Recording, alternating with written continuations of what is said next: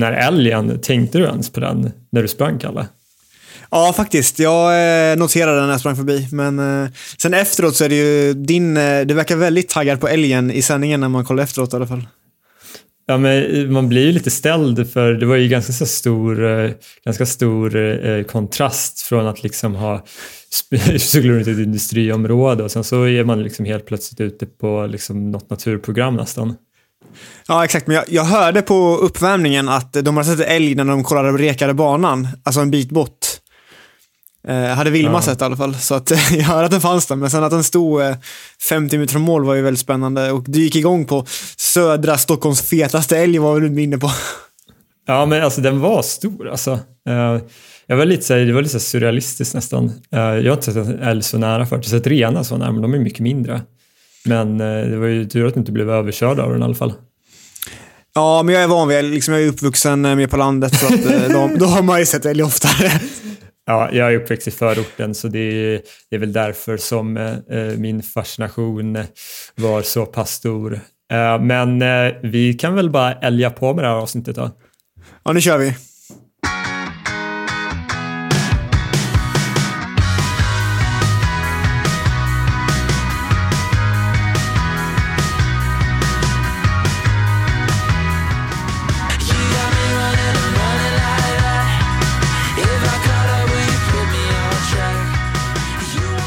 Hej och välkomna till det aeroba huset, det 9:e avsnittet. Som vanligt så heter jag Elmar Engholm. Det har inte ändrat sig, och inte heller att Kalle Berglund är med. Nej, det är alltid skönt att få sitta på där med dig, Elmar. Alltid kul. Precis, man måste ju ha lite sånt som alltid hänger med i veckorna, så att säga. Och du är ju färsk igår från ett 5 kilometerslopp som vi visade på vår Instagram på det aeroba huset. Hur känns det egentligen, Kalle? Att du visade loppet eller hur kroppen känns? Ja, både och tror jag. Känns det extra spännande att ha så att säga hela lyssnarbasen för det aeroba huset följer live. Ja, men det var kul ändå. Du gjorde ett bra jobb och du överlevde. Jag kollade sändningen i efterhand och du svor väldigt mycket, så jag. Och din fascination till älgen var väldigt stor. Ja, men jag minns att jag fick ju lite skäll, men min pappa noterade ju bara att jag svor ganska mycket när vi poddade. Ja. Så jag tror att jag gör det utan att, för jag har inte tänkt på att jag gjort det när jag livesände, men jag tror att det är kanske en dålig inbyggdhet i mig att svära väldigt mycket bara. Så vi kanske får sätta någon så här åldersgräns på nästa livestream då. Ja, exakt. Men jag tror att det skötte det ganska väl i alla fall. Och du överlevde också i alla fall. Du höll på att bli överkörd ett par gånger. Ja, alltså det var ju lite jag glömde bort ibland att vi streamade, för liksom jag cyklade bara med en hand, så en hand liksom filma, sen pratas lite samtidigt. Och sen liksom se till att inte cykla in i någon som springer, och sen också liksom ibland var det lite så här guppigt och så till att inte ramla, och sen så att det inte blev överkörd. Så jag glömde helt bort ibland. Jag kollade inte ens, för det var ju lite folk som skrev så här, frågade vad det var för splits och sådär, men jag missade ofta det för att jag hade liksom inte tid att fokusera på det överhuvudtaget, för då hade jag typ trillat bara. Ja, exakt. Men du fick väl in i alla fall första splitten på första kilometern och sen 3K-splitten i alla fall, så att det var ändå hyggligt i alla fall, tror jag. Ja, vi missade ju bara din 2K-split där, och det hörde ni kanske som lyssnade eller kollade på sändningen, att du frågade väl till och med under loppet vad din 2K-split var. Ja, jag frågade din pappa tror jag till slut, och han skrek också till och frågade. Men jag tror de flesta missade den, för det var jävligt rörigt i den svängen när det var en bil som höll på att blocka oss. Så att jag tror att alla fokuserar bara på att väcka bilen och inte splitten. Ja, precis. Men vi kan prata lite mer om själva loppet då. Det var ju lite av en årsdebut för dig, och kanske bara mer som en genomkörare. Vi har ju pratat mycket om din träning och att den har varit ganska stabil ändå sen du var fotskadad, och det här liksom blev ett litet test för dig. Du tyckte att det gick då med fast i hand? Men jag tycker ändå det gick bra ändå. Liksom. Det var ju ganska tuffa förhållanden med mycket vind, framförallt första 3 kilometerna. Sista 2 var ju bara med vind, men det sliter ändå lite att gå i så mycket vind i början. Men kroppen kändes ändå bra liksom, och jag tyckte det svarade helt okej. Vi skulle gå in på lite mer vad vi körde för pass innan och så, men jag var ute och en annan sak lite snabbt här. Jag var ute och sprang i långpass i morse på dryga 20 kilometer och sprang på när Fredrikshov körde testlopp, och då var det många som undrade när nästa podd skulle komma och som var taggade på den podden. Så att jag sa att vi skulle spela in nu på kvällen, så att jag tror många är glada att vi släpper ett avsnitt. Det dröjde någon vecka här nu. Det blev inget avsnitt liksom. Precis. Men vi kan väl börja. Vi kan börja inte vänta sig så här på karamellen, och vi kan säga på en gång att du sprang på 13:47 då i det här loppet. Jag vet inte, det var ju förstås många som kanske inte förväntade sig, men kanske tänkte lite att du skulle utmana det svenska rekordet, men det var väl egentligen inte det som var tanken. Så jag vet att jag frågade ju dig lite så här, och du sa väl då att du egentligen inte kanske hade som största mål med det här att slå svensk rekord, bara med att det skulle bli en genomkörare, men du var ju som sagt väldigt nära ändå. Ja, exakt. Jag tror att vi sa väl för 3-4 avsnitt sedan att jag ville springa 5 kilometer landsväg här i april. Mest bara för att jag ska springa ett 5000 meters lopp på bana i juni, och då jag har aldrig liksom sprungit 5K på riktigt egentligen. Jag har ju bara sprungit Karlsbad 5K där jag vann. Och jag kom sist där, tror jag. Ja, exakt. Men det var ett fint lopp. Men sen SM och Finnkampen, och alla de loppen med var taktiklopp liksom. Så jag ville springa ett kanske lite hårdare lopp, och det passar ganska bra in i träningen nu här i slutet på grundträningen, att få in ett hårt pass egentligen, och då tyckte jag 5K var en rolig distans. Det är så öva på det lite. Det var kul att vi kunde få till det liksom. För det var jag sa till Anne för 3 veckor sedan och sånt där, men vad fan, för jag skulle springa ett lopp i Danmark var tanken från början, men sen blev det inställt, och då sa vi att nej, då gör vi ett själv helt enkelt. Så då började Janne och Lorenzo snacka, för Lorenzo har hittat den här banan ute i Jordbro, den är väldigt platt. Ja, väldigt absolut platt. Men det är ganska vindkänsligt tyvärr, men det är svårt att få det annorlunda liksom. Så då var Janne där ute och kollade banan, och de mätte banor där och höll på, och sen drog spårvägen igång, och så vi fick tillstånd för tävlingen från Svensk Friidrott, så det blev officiellt också. Så det gick väldigt snabbt, så det var egentligen bara för 10 dagar sedan att det blev helt klart att det skulle bli ett tävling. Och väldigt få deltagare. Vi fick max för 8 stycken för pandemiregler och sånt där. Och jag är egentligen bara grundtränat, kör tröskel och backe. Jag körde ett litet halvhårt banpass i lördags, alltså för en vecka sedan då, 6 dagar innan loppet. Där jag kan berätta vad jag körde. Jag körde 2 gånger 1000, 2 kilometer plus 2 gånger 1000 med 2 minuter vila. Totalt 6 kilometer löpning. Och då, det var som vanligt, alltså det har ju blåst satan den här våren alltså. Har du märkt av det också, Elmar, eller? Ja, jag har väl inte tränat så mycket, så jag har inte märkt det lika mycket som du. Men det har blåst en del. Men våren kan ju vara ganska vindkänslig, så just när temperaturen skiftar lite så där, och det är ju pendlat lite mellan ganska varmt och ganska kallt, så det blir ju lätt så då. Ja, men det var ganska vidrigt faktiskt. Alltså, och det blåste mycket på det passet också. Och då skulle jag på bana också. Jag var i Danderyd Sipo och körde. Men i alla fall, de första 2000 då körde jag på, de var mer liksom, hitta ett bra flow liksom. Inte gå all out liksom. Så jag sprang dem på 2.45 och 2.44. Och sen la jag 2000 på 5.30. Så ungefär samma fart och allting. Och den 2000 blev ganska tuff för att det blåste så jävla mycket, så att jag fick ju 5 gånger liksom där det var rak motvind 150-200 meter, där det var liksom, det var som att springa in i en vägg. Så den blev ganska tuff ändå. Men sen avslutade sista 2000 med 2.45 och 2.39. Så det var mer bara det enda hårda jag gjort, förutom jag var ju tröskel och backa ut över det passet, så att jag kände ju så att jag har inte gjort så många pass. Jag visste inte riktigt hur det skulle kännas liksom. Om vi ska sätta det här ändå lite i sitt sammanhang, det här loppet, så gjorde du då 13:47, men det känns ändå som att det finns ju mer där. Ni som följde streamen märkte säkert också att det var ju en del vindljud första 2 kilometerna, 2-3 kilometerna där, och det var ju just då som det blåste ganska mycket motvind.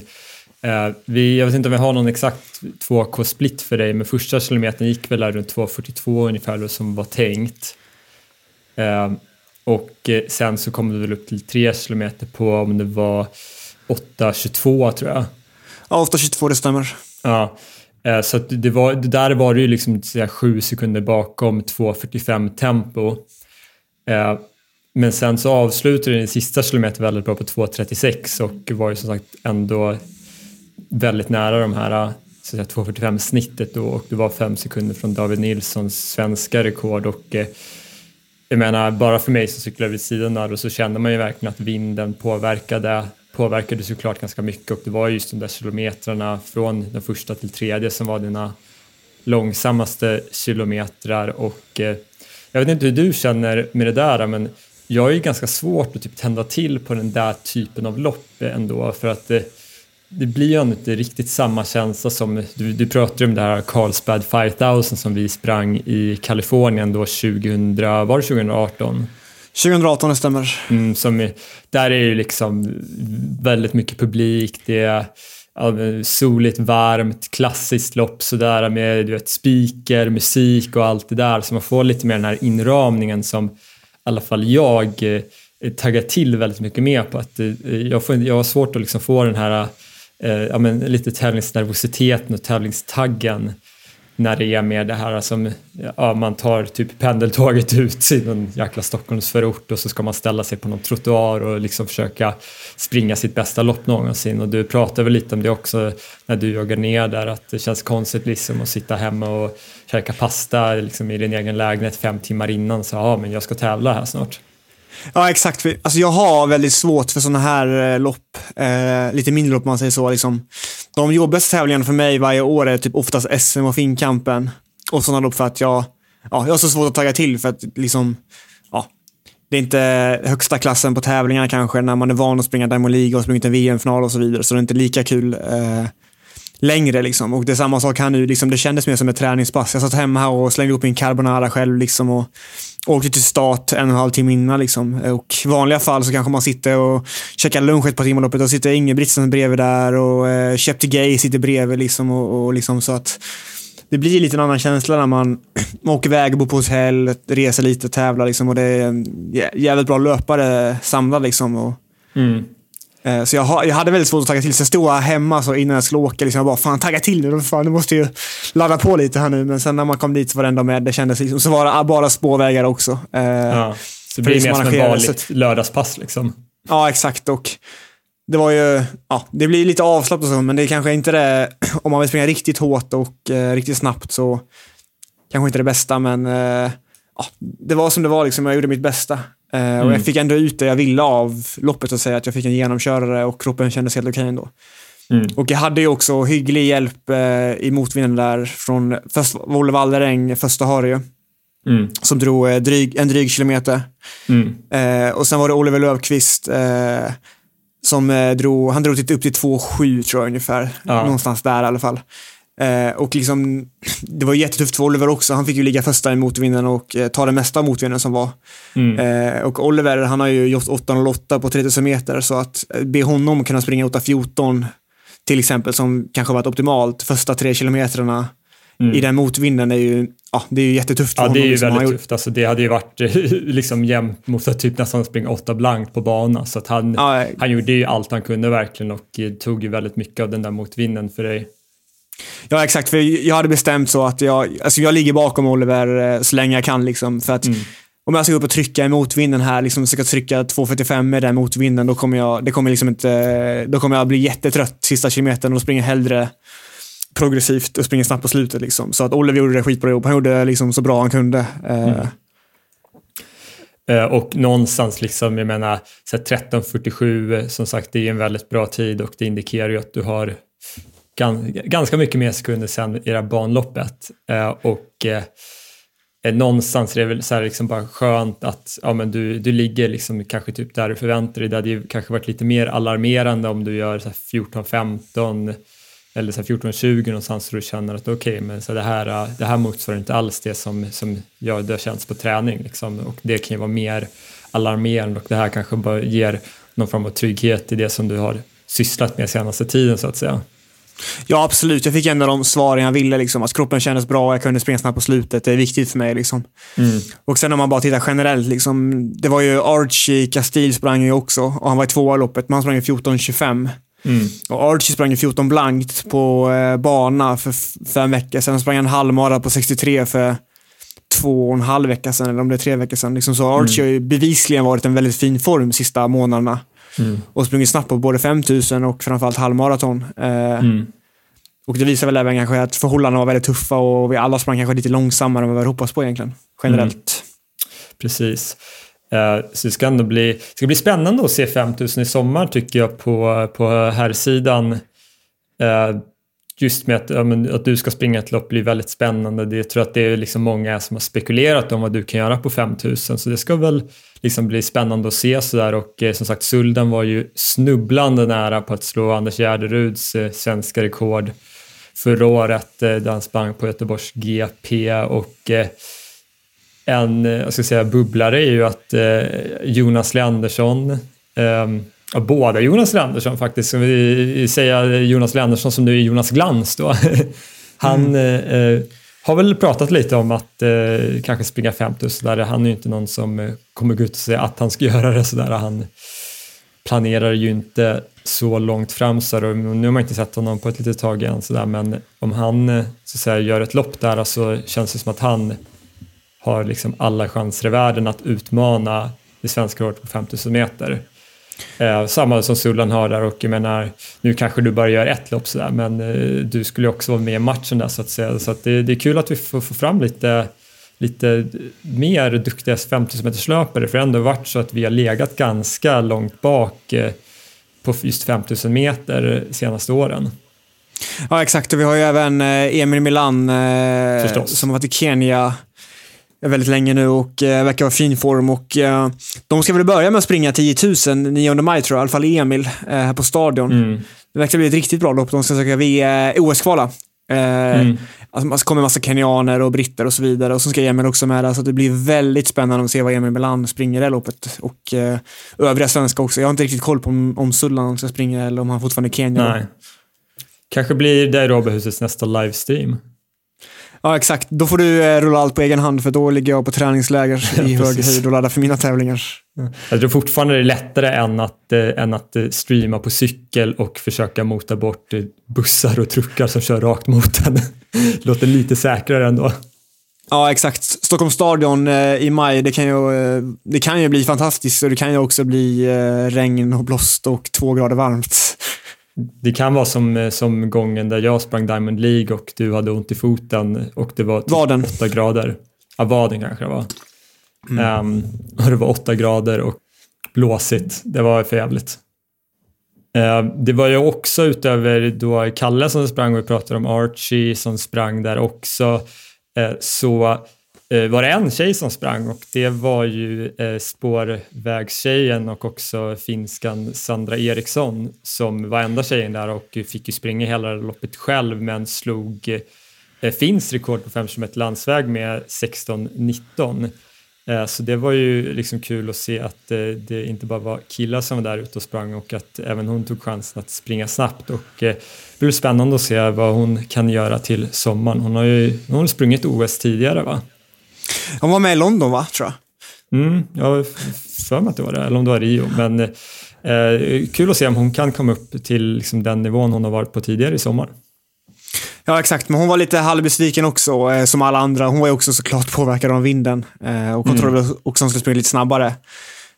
Och det hade hon ju, jag tror vi alla hade sprungit snabbare om det varit lite mindre vind liksom, generellt. Precis. Så att...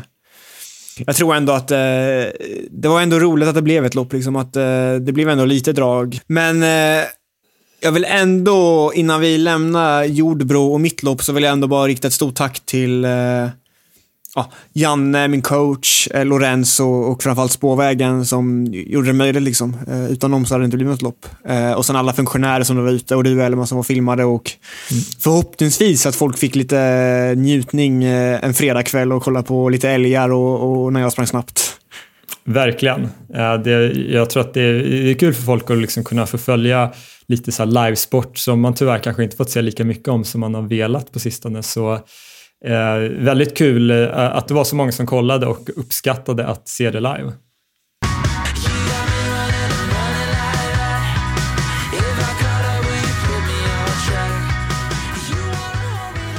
Och här framöver då, Kalle, med ett 5 kilometerslopp så att säga in the bag. Hur närmsta tiden ut för dig nu? Ja, nu liksom börjar tävlingsförberedande perioden på riktigt, kan man säga. Det var ju det här som kickstartade, kan man säga, min farträning. Jag slog ändå årsbästa på 1000 meter, den sista tusingen på loppet, 2:36 där. Så det var ju en bra start, tycker jag. Men nästa vecka på torsdag så drar jag iväg på hög höjd till Sierra Nevada tillsammans med Simon Sundström och även Axel från hans träningsgrupp. Så ska vi ligga där i dryga 3 veckor och ladda på hög höjd inför säsongen. Och sen när jag kommer hem där så är det ju mitten på maj och då börjar bantävlingarna, och jag har faktiskt fått klart med mina 2 första tävlingar, och det är Diamond League-galan. Den blev flyttad nu. Den skulle gått i Rabatt, men den går i Storbritannien i Gateshead, eller vad heter det? Gateshead. Så där ska jag springa 1500 i Gateshead, och sen ska jag springa i Doha 5 dagar senare också, 1500 meter på Diamond League-tävlingarna. Så att det ska bli kul att få komma ut på touren igen och tävla med de stora grabbarna. Ja, men känns det som att det är kanske liksom lite stabilare inför den här sommaren, och man kanske har lite bättre koll på de tävlingar som blir av, så att du känner att du har lite mer kontroll över ditt upplägg i år liksom för med förra året? Ja, men jag tror ändå det. Liksom, vi är ändå 1 år in i den här pandemin, och vi alla vet lite vad som kanske väntar och hur det kommer se ut i vår och sommar, lite mer än vad vi gjorde förra året kanske. Och sen med alla de här coronatesterna och allting, och folk blir mer vaccinerade, så det känns som att det kan ju såklart bli inställda tävlingar och flyttade tävlingar, men att det kommer bli mer tävling i början på sommaren än vad det blev förra året, tror jag i alla fall. Och det är jag rätt säker på. Och jag tror Diamond League är väldigt angelägen om att köra igång liksom, och hålla igång i sina tävlingar, för framförallt med tv-rättigheterna, det är ganska mycket pengar som pumpas in där också, som jag tror inte Diamond League vill avstå liksom, i. Precis, och som sagt, vi har ju så att säga 1 års erfarenheter från det här med att tävla under pandemin, så det känns som att de flesta liksom arrangörer har en ganska bra idé om liksom vad man behöver göra för att kunna göra det på ett så säkert sätt som möjligt. Och överlag så har det ju kunnat genomföras ganska mycket tävlingar, och så även internationella tävlingar, utan att det har egentligen blivit några sjukdomsfall alls. Funnits några fall som ändå kan förväntas med så pass många människor på samma plats, men att det överlag har gått bra att tävla, så att vi får hoppas att den trenden håller i sig hela sommaren. Ja, verkligen. Det här har ju varit väldigt kul med en liksom så normal sommar som det kan bli tävlingsmässigt, och med liksom tv-sända galor där de bästa dyker upp och är i form liksom, och förhoppningsvis ett bra OS i Tokyo också. Och det kan jag väl säga att vi hoppas ju även för alla som lyssnar och kanske inte själva är elittävlande, men som gillar att löpträna och gillar att tävla, så vi hoppas ju också att ni ska få springa de lopp som ni har planerat, för det var ju tyvärr väldigt mycket som blev inställt, med liksom Stockholm Marathon blev inställt förra året, även halvmaran var väl inställd, Kungsholmen runt blev inställt och sådär, och utöver liksom att det är ju bra och kul att alla får chansen att tävla, det är också ganska viktigt för svensk löpning och liksom alla friidrottsklubbarna att de här tävlingarna blir av också, för att det är där liksom alla pengar kommer ifrån egentligen. Om vi tar liksom Stockholm Marathon, så är ju det liksom i princip den enda anledningen till att både våra klubbar Spårvägen och Hässelby faktiskt kan ha chansen att ge sådana som det och mig liksom möjligheter att elitsatsa. Så att vi hoppas ju inte bara för er men för vår del att vi kommer kunna bli av den typen av tävlingar också i sommar. Ja, det är ju extremt viktigt för alla klubbars existens, och det är även liksom, det här finansierar även barnidrotten liksom, och allting, ja, så att det är väldigt viktigt för själva idrotten att det kommer igång liksom, och att rulla på. Och jag vet Det finns ju lite lopp planerade där ute där vi var, eller där jag sprang i Jordbro. En halvmara vet jag, och ett maraton också för lite mer motionsnivå, som studenterna och Lorenzo. Lorenzo är ju faktiskt en hjälte i den här tiden som drar ihop lopp och kämpar och för liksom elitmotionärer och oss elitlöpare och drar ihop lopp. Så vi hoppas att de kan bli av. Det är inte helt säkert än, tror jag, för att det behövs lite mer tillstånd när det inte bara blir eliten liksom. Men jag hoppas verkligen för alla skull och de som vill tävla att de blir av den där halvmaran och maratonloppen som ska vara i maj ute i Jordbro på den banan där vi sprang igår.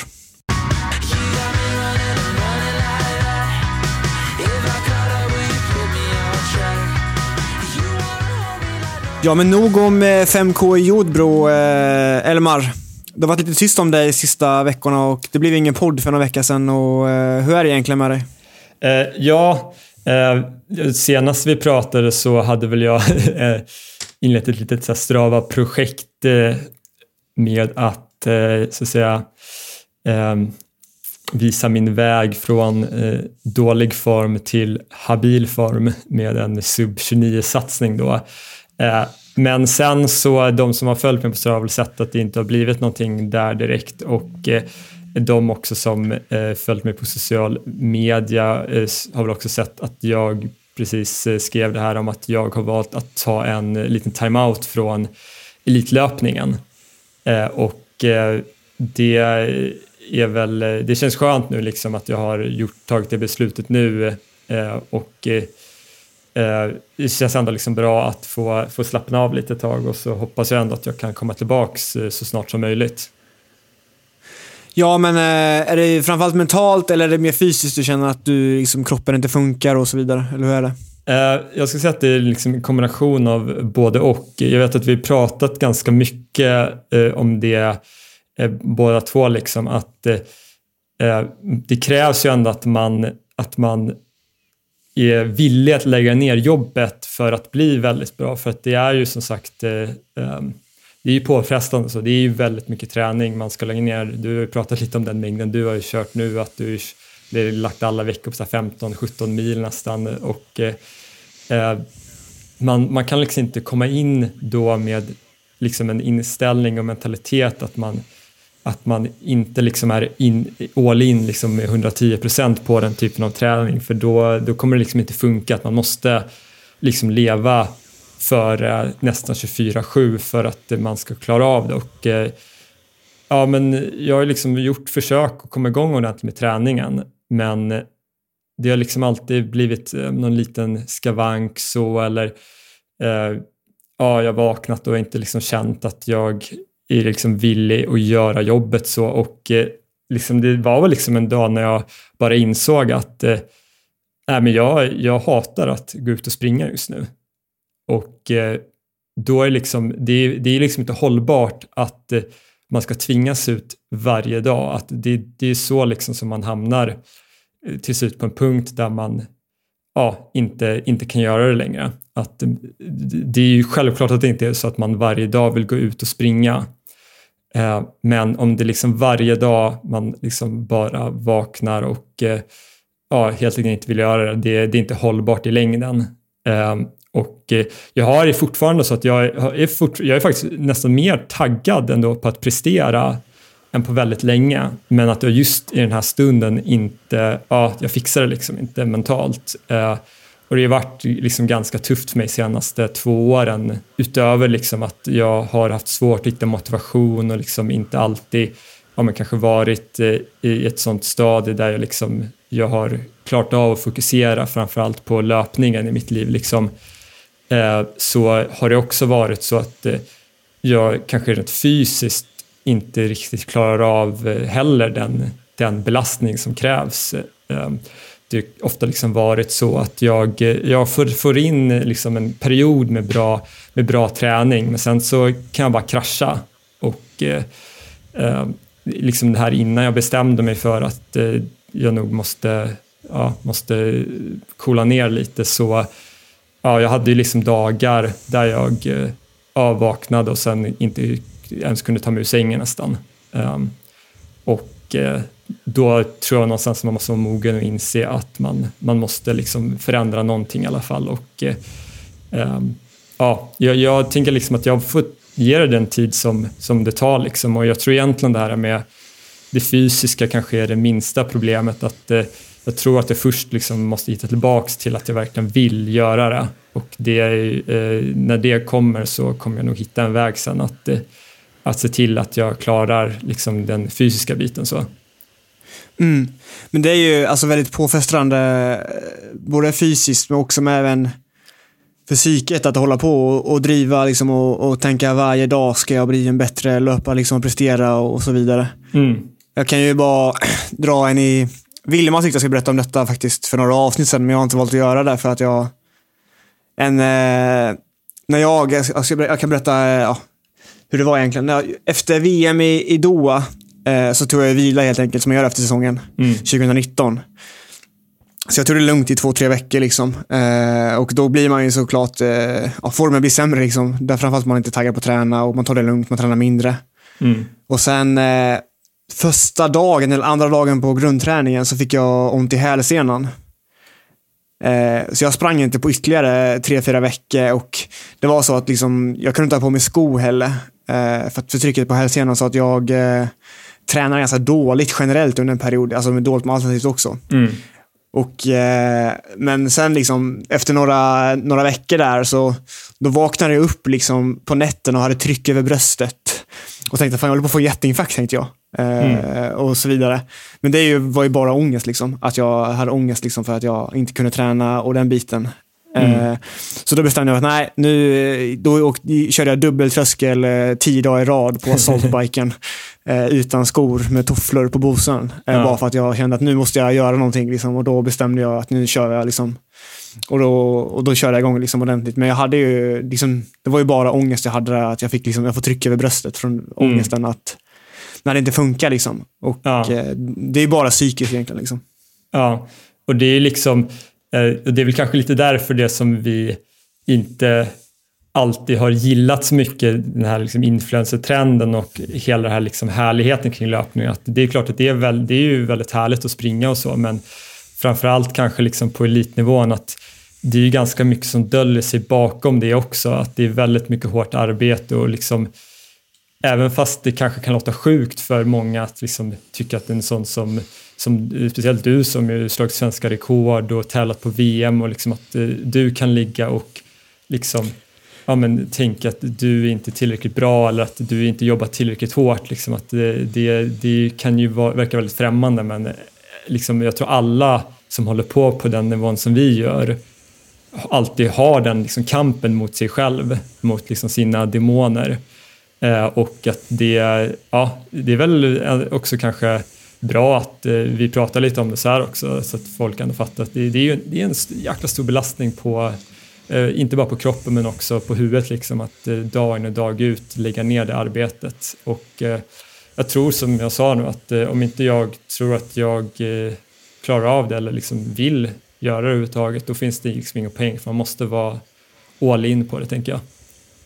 Ja, exakt. Och det är ju hela biten också liksom, man måste sova bra, man måste äta bra liksom, och du har ett jobb att sköta också liksom, så att det är ju, alla tänker bara att det här, man ska få in sina 12 minuters vecka eller 15 minuters vecka eller hur mycket man tränar liksom, men det är ju bara liksom en liten del av kakan egentligen liksom, träningen.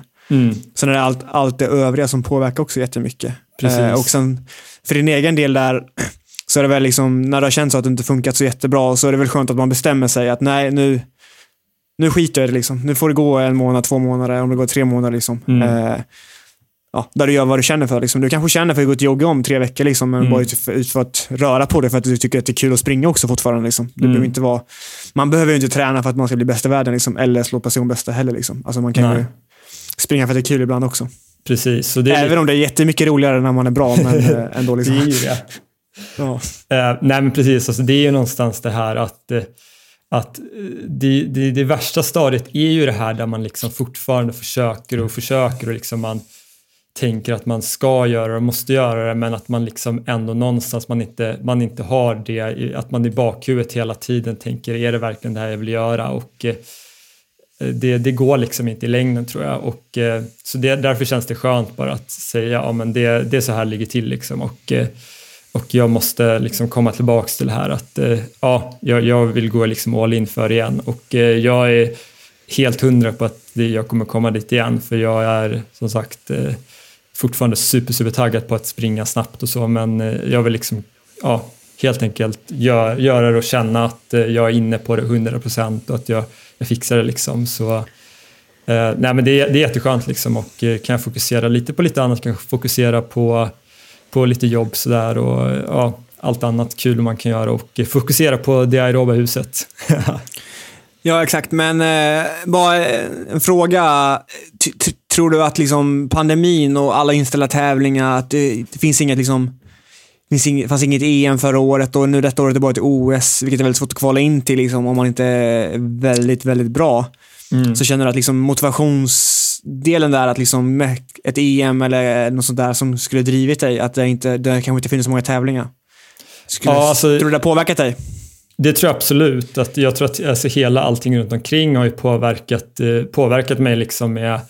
Det är klart att det är en lite annorlunda situation. Jag sitter mest hemma och jobbar sådär, och det blir ju liksom att man blir väldigt bara in i sin lilla bubbla där, och som vi pratade om lite med i det här loppet i Jordbro, att jag tagit ju till med på de här stora tillställningarna, så att jag tror att någonstans så har det varit lite jobbigt för mig att kanske känna att inte ens när det blir nästa gång man får uppleva just det där som jag taggar till på, och det som jag gillar med att tävla, att jag har nog ganska svårt att motivera mig för att göra typ den där typen av lopp som det varit mycket senaste året, att man bara samlas typ 10 elitlöpare och springer inför ingen publik typ under ganska enkla former. Att det är väl kanske inte det som har drivit mig och inte kommer driva mig i framtiden. Så att det är klart att det är påverkat, och jag ser ju verkligen fram emot att liksom kunna träna under normala omständigheter och kanske kunna komma ut på lite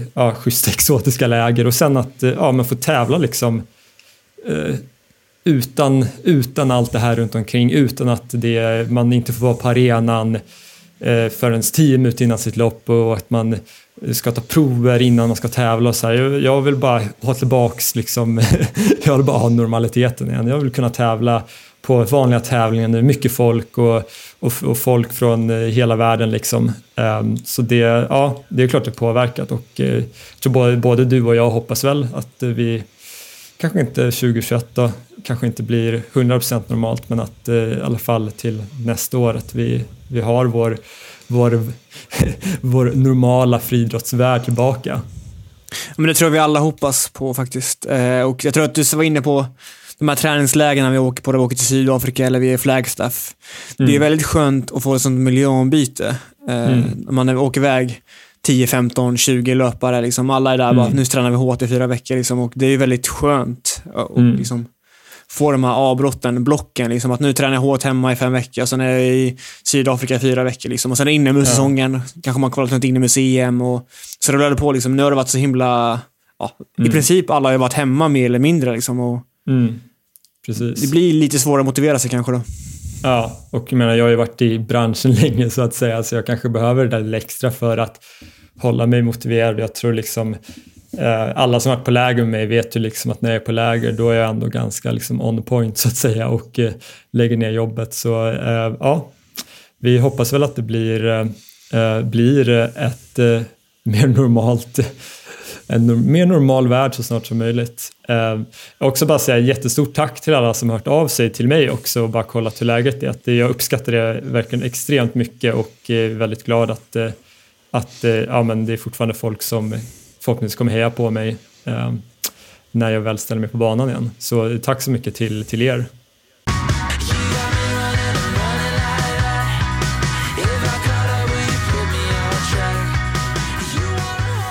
Vi har ju vid ett par tidigare tillfällen pratat lite om de här som har kämpat på lite, kanske i det tysta för det mesta, men sen har så att säga fått en stark utveckling lite senare i sin karriär. Vi hade ju som sagt framförallt kanske John Foytzik som vi pratade lite om det här inför EM. Nu har det inte varit så mycket tävlingar senaste tiden, men något som är igång ganska mycket är ju collegeidrotten i USA. Där vi har en klubbkompis till mig, Astrid Rosvall, som jag också har tagit ett jättestort kliv den här våren och persat i 5:06 loppen och sprungit och nu om det var igår eller förrgår sänkte sitt pers ner till hela 2:04,90 som är en jättestor förbättring för henne och någon som har varit ganska duktig länge men som sagt fått ett otroligt lyft nu bara på sistone. Ja, väldigt kul faktiskt för Astrid. Alltså, väldigt så här spännande att det bara kan smälla till så här liksom, bara från en vår till en annan med, alltså, när det händer grejer liksom. Men hon har förmodligen fått en väldigt fin träningsperiod i vinter och få utdelning för det liksom, och kanske för många års slit. Jag vet faktiskt inte hur det har gått för Astrid sista åren generellt, om hon har varit skadad eller så, men uppenbarligen så har det gått väldigt bra nu sista halvåret i alla fall. Ja, nej men precis. Alltså, jag tror att hon har haft några struliga år och även liksom när hon har tävlat så har hon ju inte alls nått upp till den här nivån som hon visat nu. Och jag tycker liksom återigen att det är så jäkla bra exempel på att det ger ju utdelning när man så att säga fortsätter träna, bara fortsätter ligga på. Inte bara liksom där, man behöver inte bara kontinuiteten över någon vecka eller någon månad, att det är liksom ibland liksom flera års arbete som måste kulminera till en sån här prestation så att säga. Så jättekul att se liksom att just de personerna får utdelning för allt jobbet. Ja, verkligen. Alltså, man undrar alltid löpare och även alla människor som lägger ner mycket tid och mycket jobb för att lyckas bli bra, och när de väl får utdelning så är det alltid så himla kul. Det är ju, jag tycker lite av ändå så här charmen med löpning att man har ju liksom inte tur i löpning. Man vaknar inte bara en dag och liksom, nu gör jag... Liksom, du vaknade ju inte VM-finalsdagen i Doha och hade lite tur och gjorde 3:33. Det var ju att du var ju så bra liksom. Så att jag tycker att det är en väldigt, väldigt cool grej med löpning. Liksom, att det är ju någon form av liksom ett resultat av arbete du har lagt ner för dig själv liksom.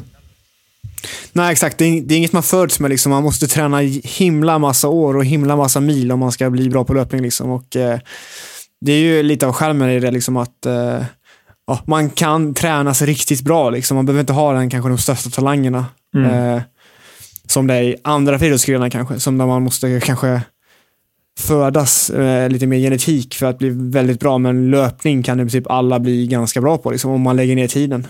Ja, precis. Det finns ju liksom inte bara en viss kroppstyp eller liksom viss kombination av snabba mot liksom långsamma muskelfibrer som är helt nödvändigt. Allt att det är ju, kollar du på bara sånt som är inom museum här, och så kommer se långa löpare, korta löpare, folk med långa ben, folk med korta ben liksom, att det finns inte bara en typ som man måste födas till att vara för att bli en duktig löpare.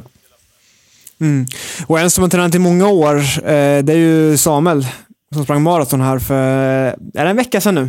Ja, precis. Samuel Tsegay är ju en gammal räv, får väl ändå säga, varit med i gamet länge. Vad har han för pers på halvmaraton?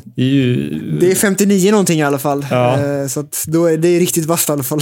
Precis, och det var ju när han tävlade för och även bodde i Eritrea, och Samuel Tsegay har ju under flera år bott i Göteborgsområdet och tävlat för Hälle IF med Ulf Friberg som tränare, och han sprang, det var nere i Italien det här maratonloppet, va? Ja, exakt. Det var väl på en flygplats eller något sånt där, som något öppet fält där det var lite halvtaskiga förhållanden, men det stoppade inte Samuel. Precis. Vad sa vi av tiden? Var det 2:06,50? 2:06,53. 2:06,53. Och det är ju en väldigt bra tid förstås. Ja, exakt. Och Samuel är ju ännu inte svensk medborgare, även om det kommer förmodligen ske ganska snart. Så det är ju inget svenskt rekord eller så, för att det är ju en bra bit under Mustafa Mohammeds svenska rekord. Men då måste man vara svensk medborgare, om jag är rätt informerad. Ja, för svenska rekord måste du vara svensk medborgare. Du kan ju vara med i Finnkampen och sånt där, kan du vara med utan att vara svensk medborgare faktiskt. Där tror jag att det är samma. Du kan springa svenska mästerskap utan att vara svensk medborgare. Där finns det är lite andra regler som gäller där, att du har lite snarare med hur länge man har bott i Sverige, att Du behöver inte vara medborgare. Jag vet Nick Eklund Arenander tävlade ju under många år på SM och jag tror även Finnkampen innan han också representerade Sverige på EM då, alltså där gäller det liksom vad du faktiskt är medborgare, men att även innan, när han fortfarande var enbart dansk medborgare, så tävlade han på SM i alla fall, jag tror även Finnkampen, trots att han inte var svensk medborgare. Precis, men och jag läste att de hoppas på att Samuel ska bli svensk medborgare nu innan här i OS i Tokyo, och då har han ju en chans att bli uttagen och få springa för Sverige i OS. Precis, och det är ju inte bara någon liksom köper-löper, så att han har ju som sagt bott i Sverige länge och har familj här i Sverige, så men kul att se liksom att han springer så snabbt, och jag tror att det ger ju liksom bra pepp till exempel Mustafa Mohamed som man tränar med, liksom, att få träna med en sån bra löpare varje dag. Ja, exakt. Han är ju gift, tror jag, till och med Samra Wittmjängstab, och de har 2 barn till och med, så att de bor i Göteborg, och Samra Witt har ju varit tävlat för Sverige ett litet tag nu, längre än Samuel, och har ju till och med tagit en EM-medalj på ett terräng-EM. Precis, Samra Witt är en extremt duktig löpare och väldigt trevlig person också. Ja, verkligen. Och jag har faktiskt varit nere i Göteborg någon gång. Då har jag tränat med Samuel där. Vi har sprungit 10 gånger 1000 längs Säröleden. Så att det är väldigt kul och spännande ändå, liksom, som Samuel nu som har bott i Sverige de sista åren. Liksom, han kommer på träningarna där. Samuel är 59 på halvmaran och han är där liksom och kör. Liksom. Det blir väldigt inspirerande för alla andra i gänget där som tränar med, framförallt med Friberg och det här gänget. Liksom.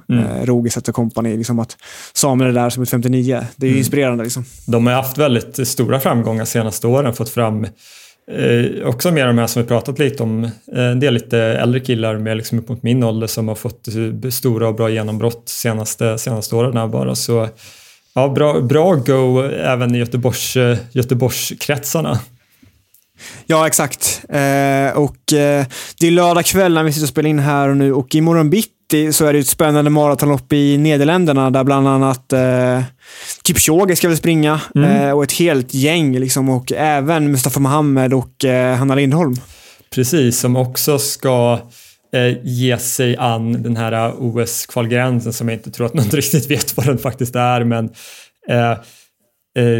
Musse satsar väl, jag läste idag att han kommer satsa på att gå med gruppen som går för 2:10 och se liksom hur länge det håller helt enkelt, och ja, alla som har följt Musse under hans karriär tror jag verkligen unnar honom att gå under 2:10 och kanske liksom ännu lite lägre och få springa ett, ska inte säga sista OS, men det är kanske sista OS ändå för honom. Ja, Musse började komma upp till åren. Jag minns för under år som det var 2017 eller 2018 när vi var på träningsläger tillsammans i Sydafrika, tänkte jag så att fan vad kul, man fick åka på ett läger med Musse liksom, för då var ju ändå Musse, han var typ 37 eller 38 redan då liksom, tänkte man att fick man ändå åka på läger med Musse innan han lägger av, tänkte man, men 4 och 3 år senare är han fortfarande aktiv och levererar på en riktigt hög nivå, så att man vet aldrig med den gubben, han håller nog på många år till, han verkar älska att springa. Ja, och väldigt rolig att vara på läger med och hänga med utöver att det är en fruktansvärt duktig löpare, en jäkligt fin och trevlig människa också. Ja, verkligen. Och sen gör även Hanna Lindholm en intressant start där. Vet ni, hon går för 2:25 som krävs, tror du? Ja, jag vet inte. Jag har faktiskt inte jättebra koll på vad hennes upplägg kommer att bli. Men ja, det lär de väl göra liksom, och det skulle vara kul om i alla fall en till får göra Carolina Wikström sällskap till OS. Ja, Karo blir uttagen här nu i veckan som var. Väldigt kul att vi fick med oss minst en maratonlöpare i alla fall. Men väldigt kul för henne, och då joinar hon mig och Andreas Kram också som de andra löparna som är uttagna också till OS. Och vi hoppas att det blir många fler. Precis. Och jättebra, som vi pratade om med dig förra gången, att det är skönt för dig att nu kan du lägga upp säsongen liksom fram mot Tokyo nu, för att du vet att det är klart. Och Kramer har också fått sitt klartecken nu, så att säga, så samma för honom, att han kan lägga upp allting allting mot OS nu, och Carolina Wikström som ju sprang ju så jäkla fint nere i Valencia för det var väl i december hon gjorde det loppet. Och absolut, äntligen liksom fått sin OS-plats då, kan känna sig trygg med sitt tävlings- och träningsupplägg, framförallt då träningsupplägg inför OS-maran. Om lite mindre än 100 dagar drar väl friidrotten igång på OS så. Ja, exakt. Och ni kommer ju veta hur det gick för Musse och Hanna när den här podden är släppts. För den kommer ut en måndag, gissar jag. Men vi hoppas såklart att det går väldigt bra för dem. Och så får vi förhoppningsvis prata om dem i nästa avsnitt.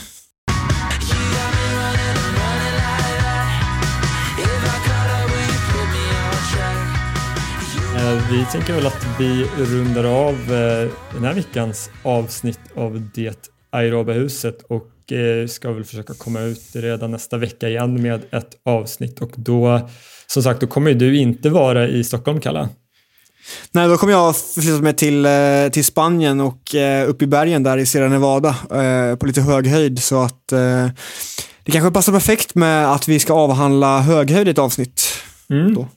Precis. Det blir ju inte bättre än att ha så att säga en man på plats där.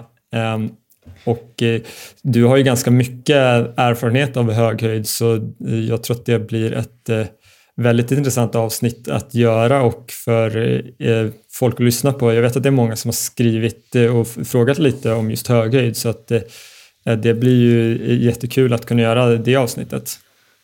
Ja, exakt. Och vi kan väl säga det, om ni har några frågor nu innan om hög höjd så kan vi skicka in de frågorna till oss. Så avhandlar vi några frågor också under avsnittets gång om hög höjd. Det tror jag blir fantastiskt bra och ska bli spännande också. Du kan ju kanske lägga upp lite material från Sierra Nevada också på vår Instagram där, så får ni följa Kalle också medan han är där. Ja, exakt. Jag hade faktiskt tänkt att jag skulle köra några dagar så att ni får hänga med på en hel dag.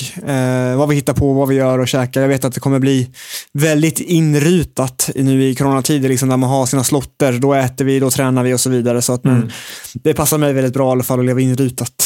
Ja, och vi har ju pratat lite om det här med vad det krävs för att bli väldigt bra och liksom den livsstil man nästan måste lägga sig till. Och då tror jag att om ni är nyfikna på just det livet så kan ni då följa hur Kalle tacklar det då på sitt läger. Och som sagt, skicka in frågor om ni har frågor om höghöjd, eller om ni har någon annan fråga, så kommer vi i alla fall besvara höghöjdsfrågorna i nästa avsnitt och försöker svara på allt annat så gott vi kan helt enkelt. Yes, men vi nöjer oss där, va? Ja. Så hörs vi nästa vecka igen och tack för att ni har lyssnat. Ja, ta hand om er. Hej då!